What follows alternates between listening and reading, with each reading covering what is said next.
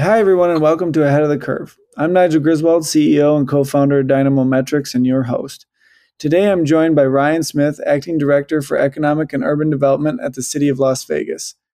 Ryan is responsible for business attraction, expansion, and retention, and redevelopment within the city. He is also the co-lead for the City of Las Vegas's innovation platform and initiatives. Before joining the City of Las Vegas, Ryan served as a Director of Business Planning and Analysis at the Nevada Governor's Office of Economic Development. Ryan played an instrumental role in administering the department's incentive and grants programs. Additionally, he helped land over 100 companies and over $5.5 billion in new capital investments. Prior to his positions in the public sector, Ryan served multiple roles in both the gaming and logistics industries.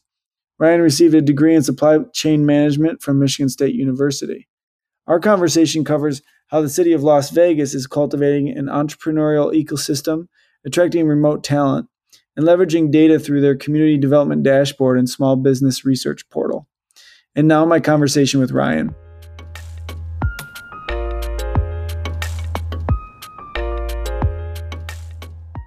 Welcome to Ahead of the Curve.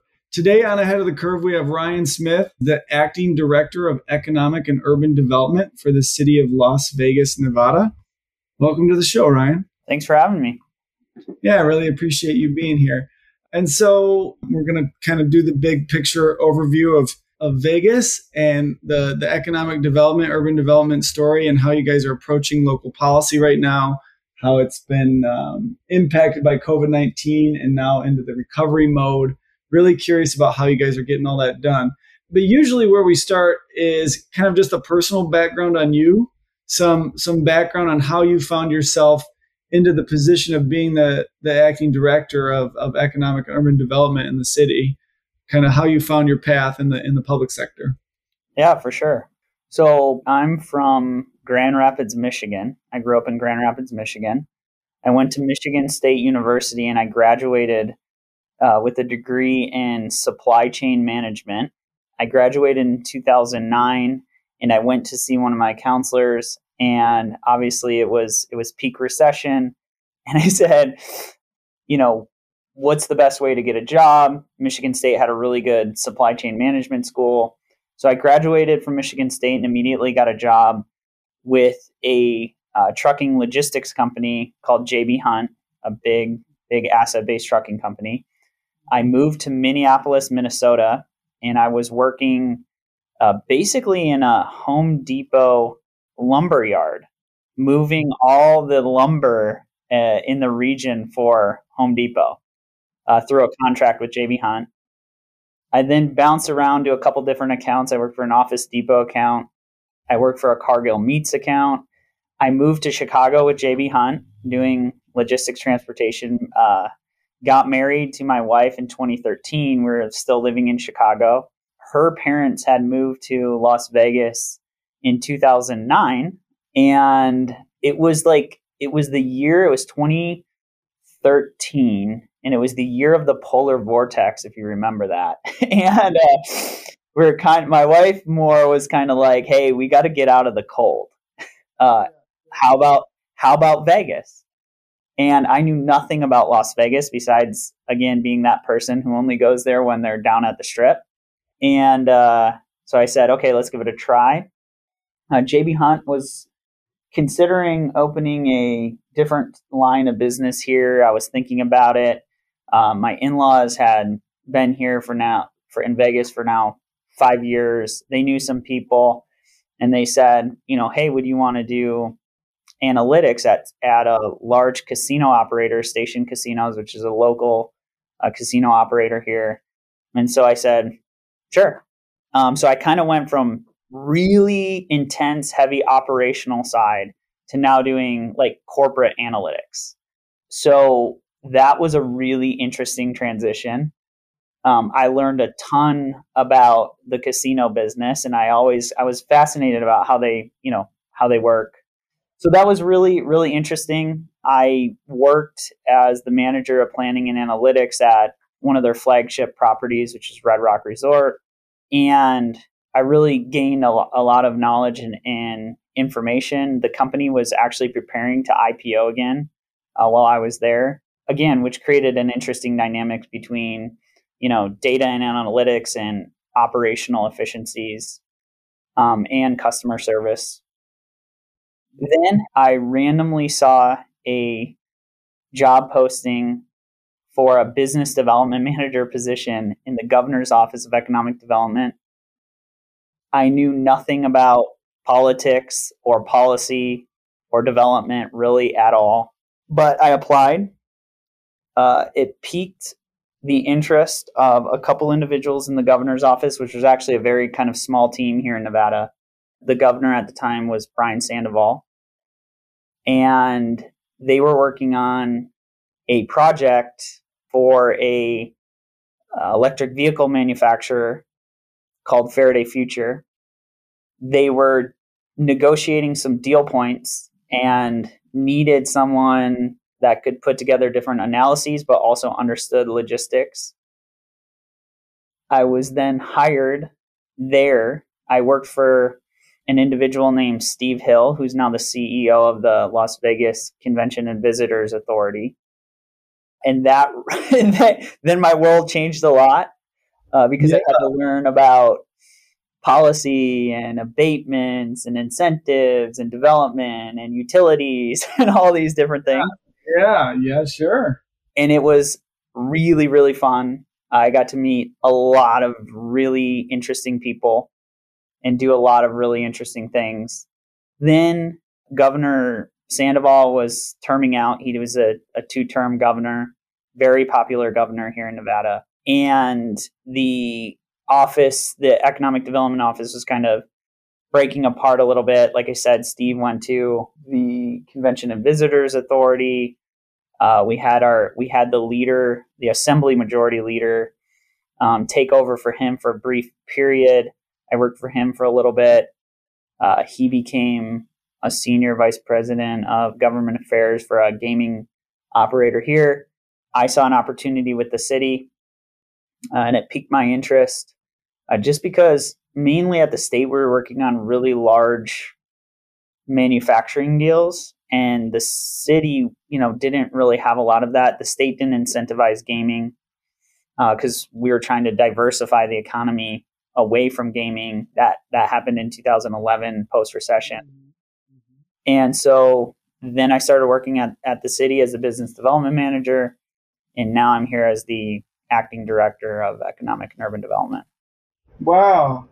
That's cool, man. You have corporate experience in logistics and supply chain that ultimately landed you through your story there into economic development in the public sector. That's really cool. Cool path. So the first thing I have to say there is go green. I'm also a Spartan. Oh, right on. Go white. I was born and raised in the Traverse City area, so we're right down the road from each other. Cool.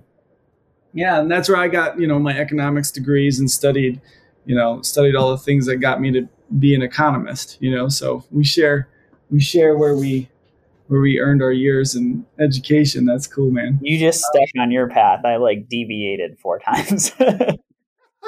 It's all good. It delivered a very innovative approach though for me. So it's not, I'm definitely not on a traditional path. I have my degrees, but I own a tech company now. Yeah. Right. We're delivering property level real-time updating data for decision support to local government across the country and to states.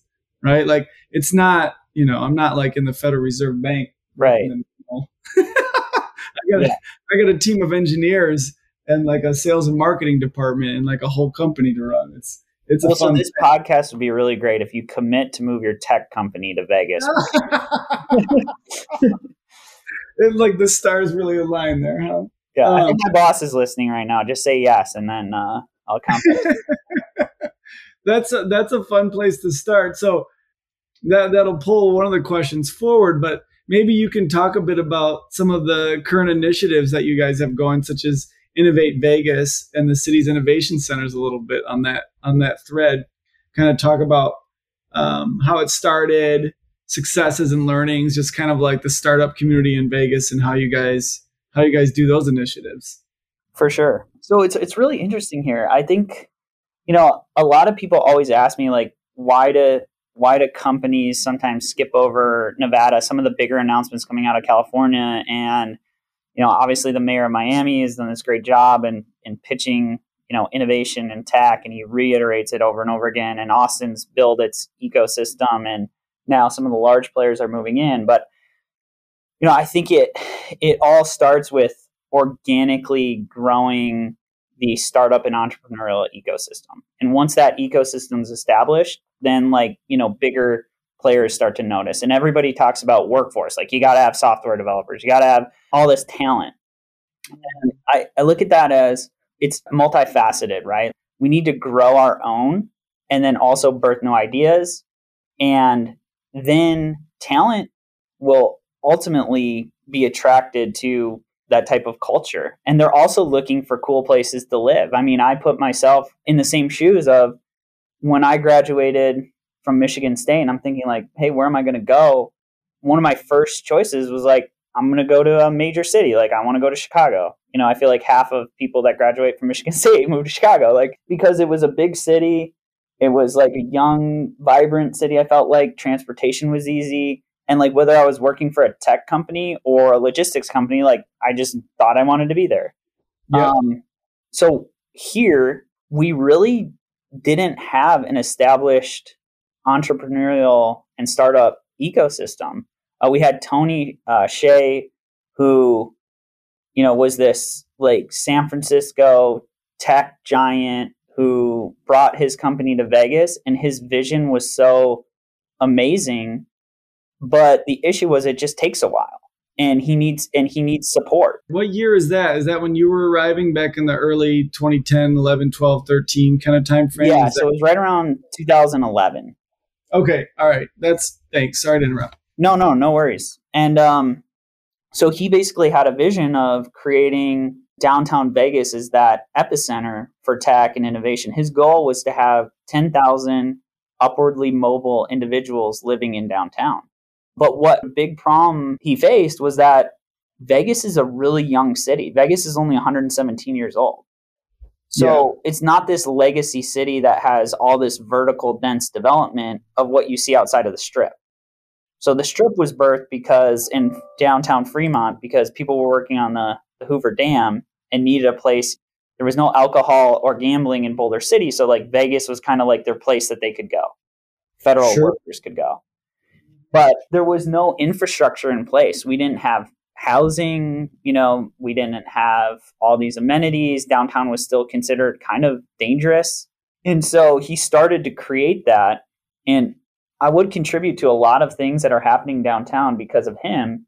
But then once the Vegas Tech Fund kind of, I would say the money ran out, it was like, well, who's going to carry the torch to push entrepreneurialism forward in Nevada, specifically Southern Nevada and Las Vegas?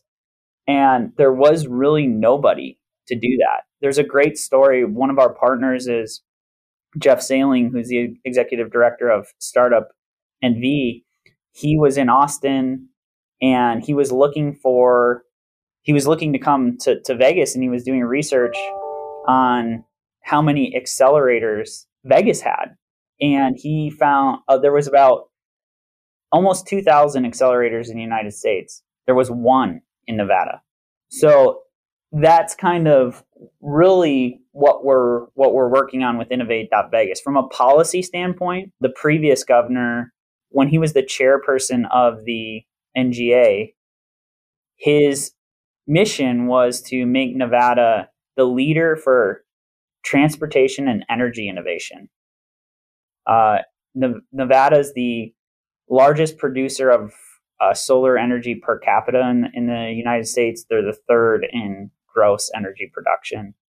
And then on the transportation side, the state was coming off the heels of landing the Tesla Gigafactory in northern Nevada, and also working on a piece of legislation called AB 69, which allowed for autonomous vehicles to test on public roadways without any additional layers of approval. So basically there's one approving body, and then any autonomous vehicle can test, and no local government can basically step in and say you can't. Wow. The city had the first autonomous vehicle in mixed flow traffic. And then now I would say Vegas is one of the leaders in transportation innovation in the United States. Mm-hmm. And me, I'm based in Ann Arbor, and so it's like I'm in another one of those hubs, right? You guys are a big M City and Ann Arbor's, and yes. Yeah, that's so cool. Those are some of the things that I don't know, or our listeners don't know. And so the Innovate, will you get into a little bit of the weeds on the Innovate Vegas fund, like, or is it a fund or these innovation centers? Like, how would you can pitch it real quick, like how would a startup, or like how do startups come to fruition in that ecosystem? What is that ecosystem like, and what kind of companies? Sounds like energy and transportation is happening, but how do you access resources? Like, what is like at the ground level if you're trying to start a company in Vegas? Like, how does the city participate in that, or help run it, and what does a partnership look like? Yeah, so the International Innovation Center is basically our one-stop shop for that. It was birthed because we have an innovation platform where companies can apply for pilot projects with the city. And so rewind 1 second. In 2016, we created an innovation district, which is all of downtown, which basically cuts all the red tape to test technologies in a sandbox in downtown Las Vegas. We had a lot of companies that wanted to test these technologies here for multiple reasons. One, we cut the red tape. We basically said, anybody's welcome. Come pitch us the technology. We'll look at it. We'll install it. We'll help. You can showcase it here. Well, the showcasing it here has really been big because obviously there's, conventions coming in every single week. Sure. People are pitching products. And if you're able to actually show how the technology is working in a live environment and like literally see the hardware, see how the software integrates, it's been a big value to companies. That's got to be big for the IoT space, like the Internet of Things space then. Yeah. It was all things smart city. So I mean, even autonomous vehicles, like the reason why Motional launched here, and there's other huge companies, Zoox is launching here, is because it's really this huge showcase for them on their technology. So we invited those companies on the economic development side. It's, hey, not only can you test here, but your company can grow here, or you can have a regional headquarters or something like that. Because there's an ROI in just actually planting assets here instead of traveling to every single show. And the city wanted to be a leader in technology as well. So we wanted to see the best technology, how it interfaces with, whether it be public infrastructure or software, and then look at it ourselves. And so that was how it was birthed. And then we looked around and said, what strategic partners can we pull into this? So if we get, let's say, startup, scale up companies, we can actually help them grow, find other programs, find mentorship, find sources of funding. So that's where groups like Startup NV came in. They're a nonprofit that is basically an accelerator that takes companies, if they get accepted into, they can pitch their product or service. They give unbiased feedback. They have a group that meets. If they get accepted into the platform, they get a free space at the Innovation Center. And they basically have like 12 months to get ready for their seed round of funding. And then they also control multiple funds. So they put together the group of angel investors that have an angel fund, they have a seed fund, they have all these different funds. The state government had some platforms. One was called WaterStart, which was supposed to bring in all these new water technologies into the state. Water is obviously a issue, or a commodity in demand. Yes, commodity in demand in Vegas. And so their platform, they have members like our water authority, MGM. They're saying, hey, come in and show us the best water technologies, and we'll look to do a pilot project for water in one of our locations. So that's how we kind of attract companies into the platform, and then, provide them resources to help them grow. We also try to cultivate the community. So we're holding events like, we have a Tech Alley event that's mainly just to talk about actual technology, and we get presenters, and there's different topics. And then we have a group of key stakeholders that talk about, what is Nevada and Las Vegas doing right in terms of building programs to help startups grow? What are we doing wrong? Where can we help? We have people from the gaming sector, from companies that have actually scaled here, companies that had to leave here and then come back. Like, just a group of like-minded people. And so we all cultivate that at the International Innovation Center. And the city takes the lease. We then subsidize subleases essentially of the facility. We have kind of like a WeWork model. We have like large offices for companies that are a little bit bigger and growing. We have small offices for 1 to 2 to 3 people. And then we have hot desk space where, one individual could take a desk. How's the venture community rallying? Are you pulling in any permanent venture funds, or pulling in the interest of the coasts or of the Texas or of the different parts of the country that are the big VC funds? Like, how's the venture space? So I would say it's in such an early infancy, but it's starting to grow. And I'll tell you the reasons why. So there's a really interesting stat from Startup MV. They've had, I think it's something like 44 companies come through their platform. Sure. And they've raised $89 million. Of that $89 million, 1% has come from Nevada. Wow. So it's a staggering stat. And that's really what triggered Jeff to grow this angel group. Hey, we really didn't have angels here, and we needed them to come together. We just had an event, which was a really good event, where we did have over 40 angels. I think maybe someone like 50 angels come. They all made an investment. They picked the company. It was called the Angel Conference. They've done one something similar in San Diego. UNLV, our biggest university down here, also has launched a tech park. And there's an accelerator that went in there. A lot of their partners are some of the big gamers that are looking at different types of hospitality gaming technologies. And they have brought in a VC group that actually has located in that facility. We're working with a couple different national accelerators that'll pull some different groups into Nevada. But we have a lot of work to do in terms of on the capital side. Yeah, that's exciting stuff, though. That's really cool to hear all about your economic development approach and some of the history of it on bringing the startup world in there. So a little pivot in the conversation into more the bread and butter, perhaps. The usual conversation is more like the traditional economic development approach to things, right? I'm curious about what the spread of how you spend your energy is. We were just talking about Innovate Vegas and the whole startup side of things. But then on the more traditional side of, like you were talking about earlier, TIF or incentives or whatever, for, economic and urban development priorities in Vegas, what are those priorities, and what are some of the other initiatives that are more tied into, priorities beyond what we just covered? Yeah. So I'll say one thing a lot of people don't know, but Vegas actually has 4 jurisdictions. The city of Las Vegas, which is the largest municipality, we represent 600,000 to 700,000 people. We have Henderson, Nevada, which represents probably close to 400,000. We have North Las Vegas, which represents 300 to 350.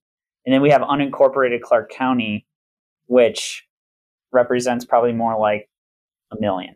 And there's all these different assets in Southern Nevada.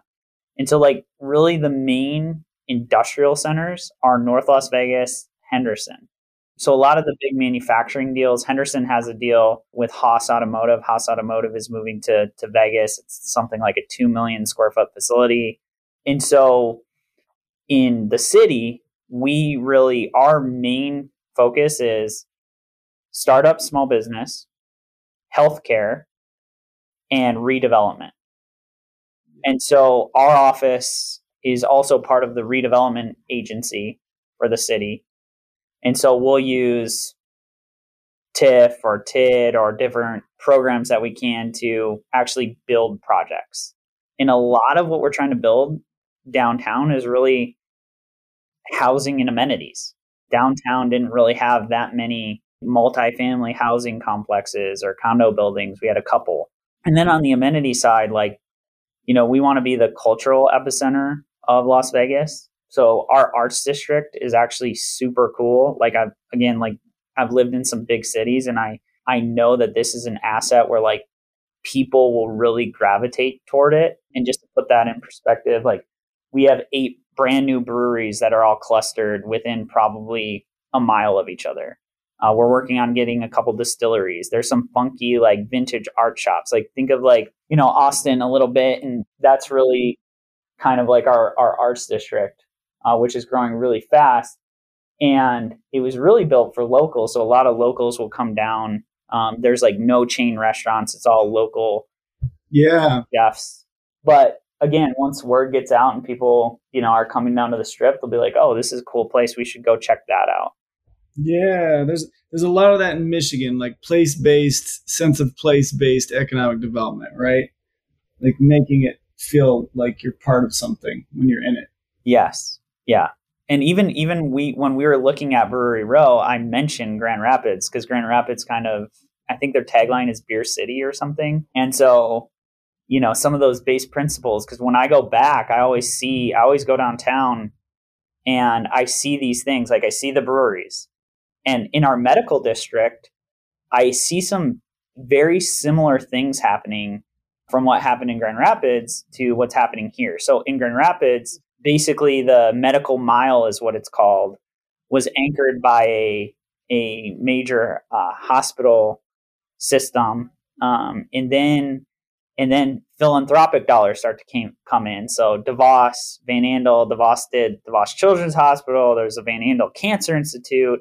And so things started to build. And then you started to see all the universities come in. So Michigan State, Grand Valley State, Western Michigan. I think University of Michigan might have something down there. And then they just announced a research center, a Michigan State research, I think Sequia Research Lab or something. So here in Vegas, we have in our medical district, we were anchored by a public hospital, which is our UMC. We had some university assets operating, but we had no school of medicine. So we really didn't have, we had no medical school. There was no medical school for our major university in Southern Nevada. And then the School of Medicine, the cohort of new medical students came in. The first, I think 120, it was either 60 or 120, were all scholarshiped. And all of a sudden, this brand new building has gone vertical there called the Kurt Kerkorian School of Medicine. So Kurt Kerkorian is basically the founder of MGM. And his family, through another group of donors, had made that donation to build that facility. So I'm starting to see hey, there's a lot of philanthropic dollars going into medicine in this area, kind of clustered in the medical district. You have our university system and two of our major hospital players, one the public hospital and two Valley Hospital is also located in the area. So all of a sudden you have a more diverse economy than just the gaming industry and tourism, but you have more sustained parts of the economy, right? I mean, that's what I'm hearing. Oh yeah. I mean, you're looking at bringing in doctors and research and all of these things. And there was this perception in Vegas that to get good healthcare, you had to get on a plane. You had to fly to UCLA. You had to go to, Mayo, somewhere else. And that Vegas didn't have good healthcare and good healthcare outcomes. And we lacked doctors because we weren't growing very many doctors locally here. So we had to say, hey, come move to Vegas. We also had, we were one of the lowest states for Medicaid reimbursement rates. So, there was all these kind of factors that were contributing to people's perception that, well, hey, there's no good healthcare here in Vegas. But what I will say is that's changing very rapidly. We have, like I said, the university is making tons of, millions and millions, hundreds of millions of dollars of investments in the medical district. We have new players entering our market. Intermountain Health has come in. They're a huge player on the West Coast. They have Primary Children's Hospital in Salt Lake City. They're basically a mega healthcare conglomerate that has now entered Vegas. So I think that's a huge economic development opportunity. It's going to bring tons of high-paying jobs and keep a lot of money within the community and from a healthcare perspective. It's all happening downtown as well. Yeah, and so this is where I get curious about, like, okay, so if you have a more diversified economy than just the gaming industry and the downtown, the strip tourism, the thing that everybody thinks of when they think of Vegas, right? Obviously, there's other things going on. And so what I'm really curious about is how the pandemic impacted trajectories in terms of your economic development approaches in the city. And like, I get this thing in my head where I'm like, wow, the strip was shut down. And so, the whole economy of Vegas must have been just like screeched to a halt or something, which doesn't seem like is the case at all. And so it's like, how did the pandemic impact the trajectory and just the economic development and growth strategies, and where are we at now? Like, as things are starting to loosen up a little bit, and in some of the learnings maybe.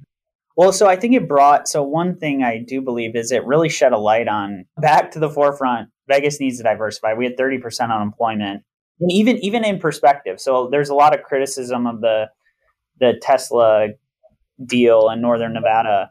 But when you actually look at it and look at the unemployment rates in Reno compared to Vegas, Reno has, through Tesla, its supply chain, other industrial uses. I mean, Google has a data center there, Switch has a data center there. Like, they were much less affected from an unemployment perspective than Southern Nevada. So it kind of brought back the light of like, hey, Southern Nevada, we need to continue to diversify. Wow, it showed the value of diversity through that direct case study. Through a direct data point. But what I will say is it has made me extremely bullish on Vegas. And this is why. So one interesting point.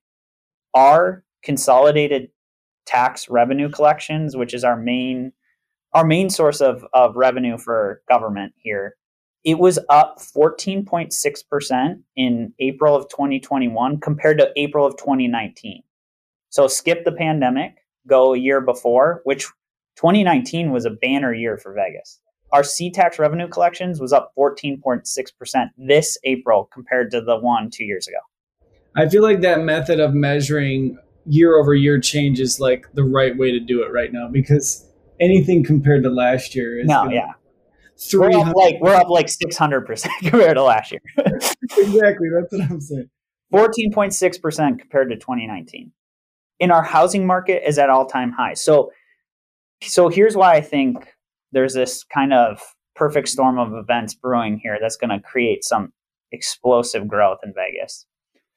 So we had the pandemic. It affected Vegas a ton, but it also created stimulus. The governments here in Nevada received a lot of money, a lot of stimulus money. People, received stimulus checks. There's new bills coming, infrastructure bills coming out, things like that. We also had this migration out of these major cities. So we launched a remote work campaign with the sole purpose of, if somebody at Facebook or Google or one of these major companies, doesn't have to be tech, but somebody that's made an announcement that says you can work anywhere now for the rest of your life, and they're used to sharing a 4-bedroom apartment in San Francisco with 3 other people, and they still pay $2,000, $3,000 a month. If you were to translate that into Vegas, what can you get? And you can basically get a massive house with a huge pool. It's like a resort. That's exactly what Michigan's leaning into right now, right? Like that catchment of that talent change. There's like a big shift. People vote with their feet, right? It's a big moment. So we actually invited people. At first we targeted tech because those were the first companies to make the announcements. They were kind of the leader in like, we're doing remote work. Plus we feel like Vegas should be a place for innovation and technology. So we basically threw a very targeted LinkedIn campaign. We also did some digital marketing, but basically we found these people on LinkedIn. We connected with very specific people, and we literally personally reached out to them. And we're like, hey, would you be interested in hearing more about an opportunity in Vegas? And then we picked up the phone and we had calls with hundreds of people at these companies saying, hey, would you ever consider Vegas? Some people said no right away. But a lot of people were interested. And then in May, we actually brought a lot of those people out to check out Vegas and what it is outside of the Strip. They looked at what homes they could get, all these different things, what amenities that were here that they may never have known about.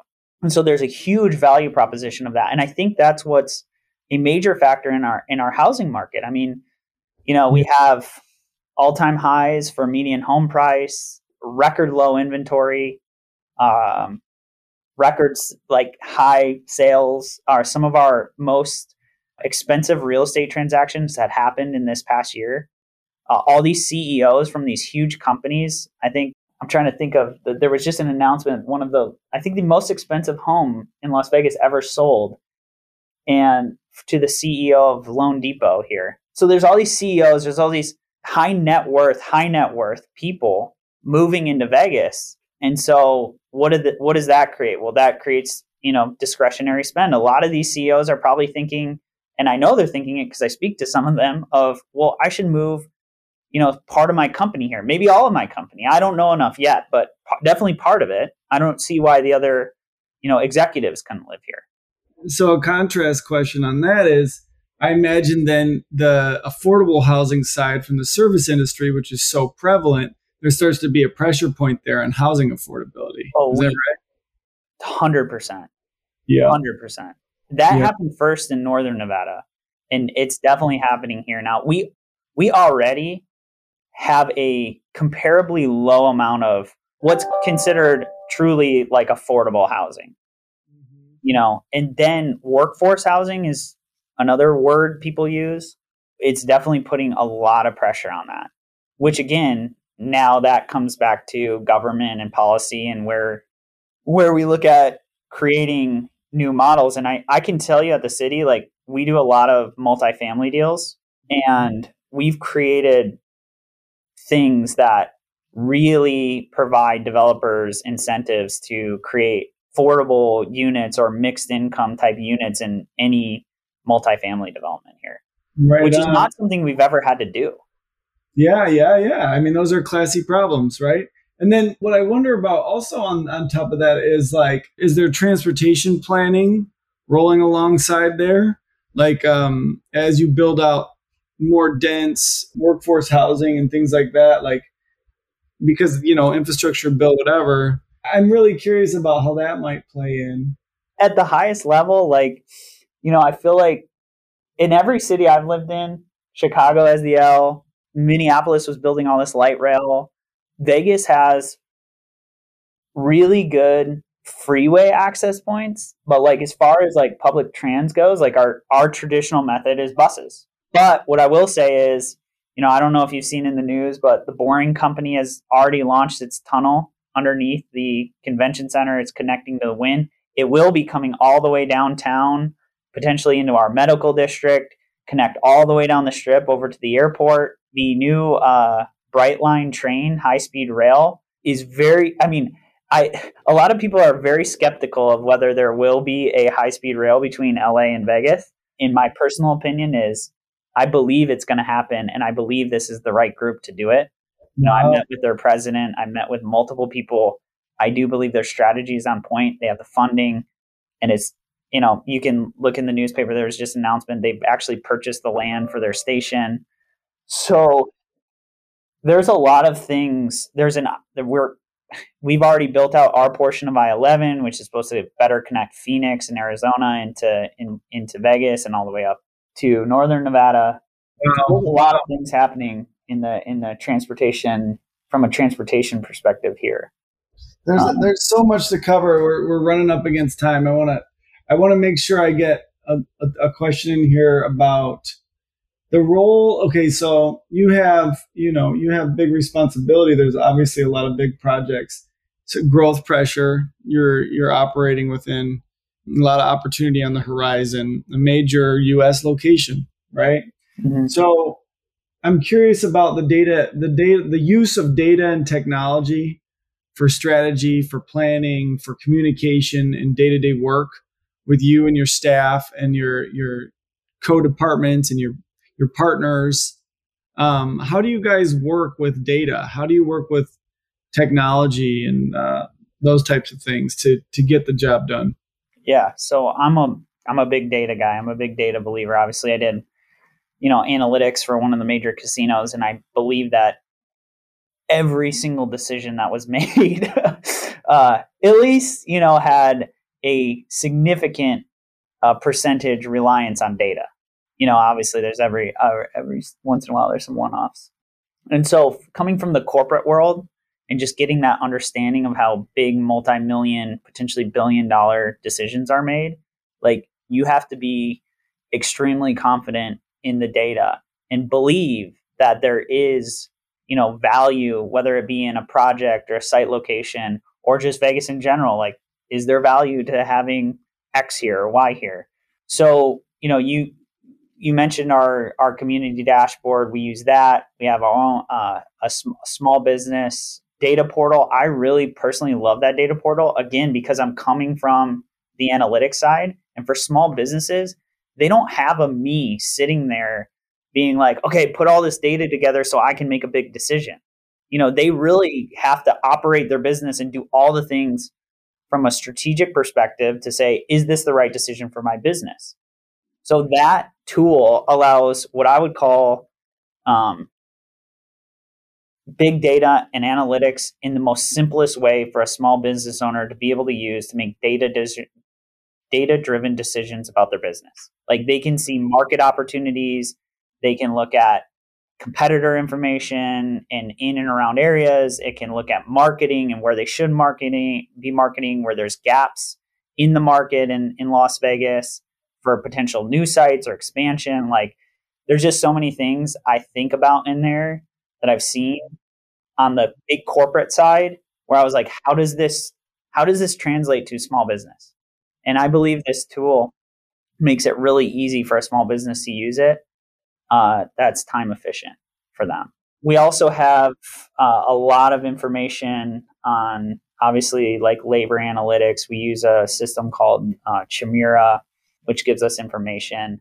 I really feel like through our systems, we're able to, and our analyst team here can find any data points. It's just getting the data organized properly to really make those pitches to the CEOs or the decision makers or the projects that are looking at Vegas.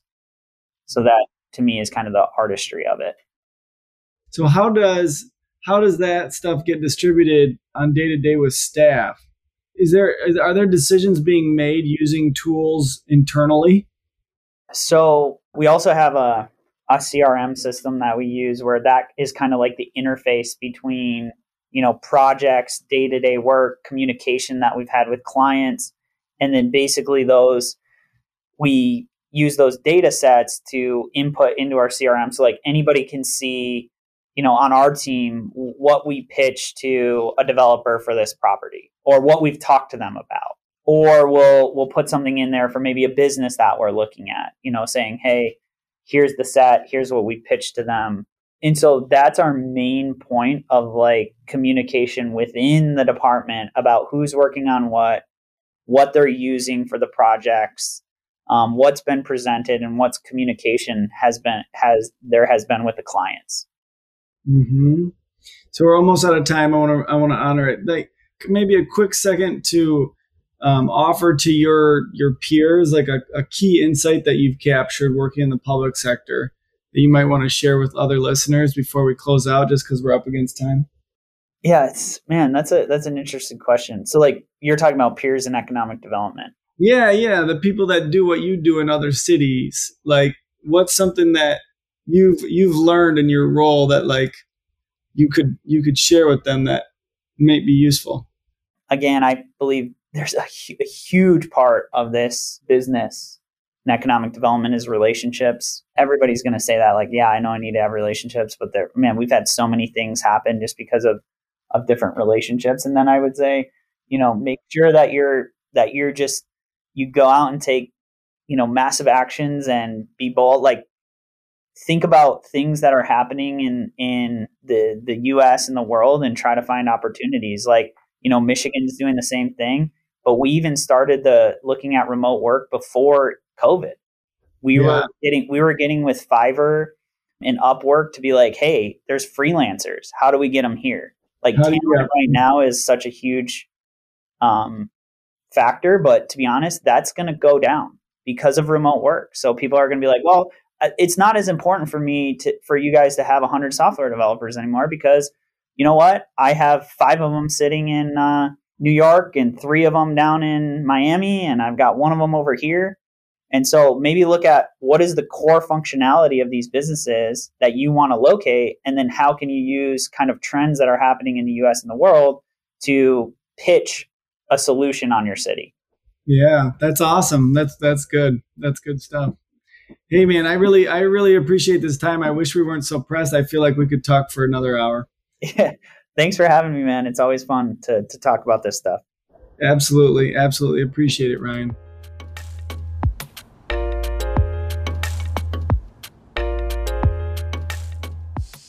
Thanks for listening to this episode of Ahead of the Curve, and special thanks to Ryan for joining us today.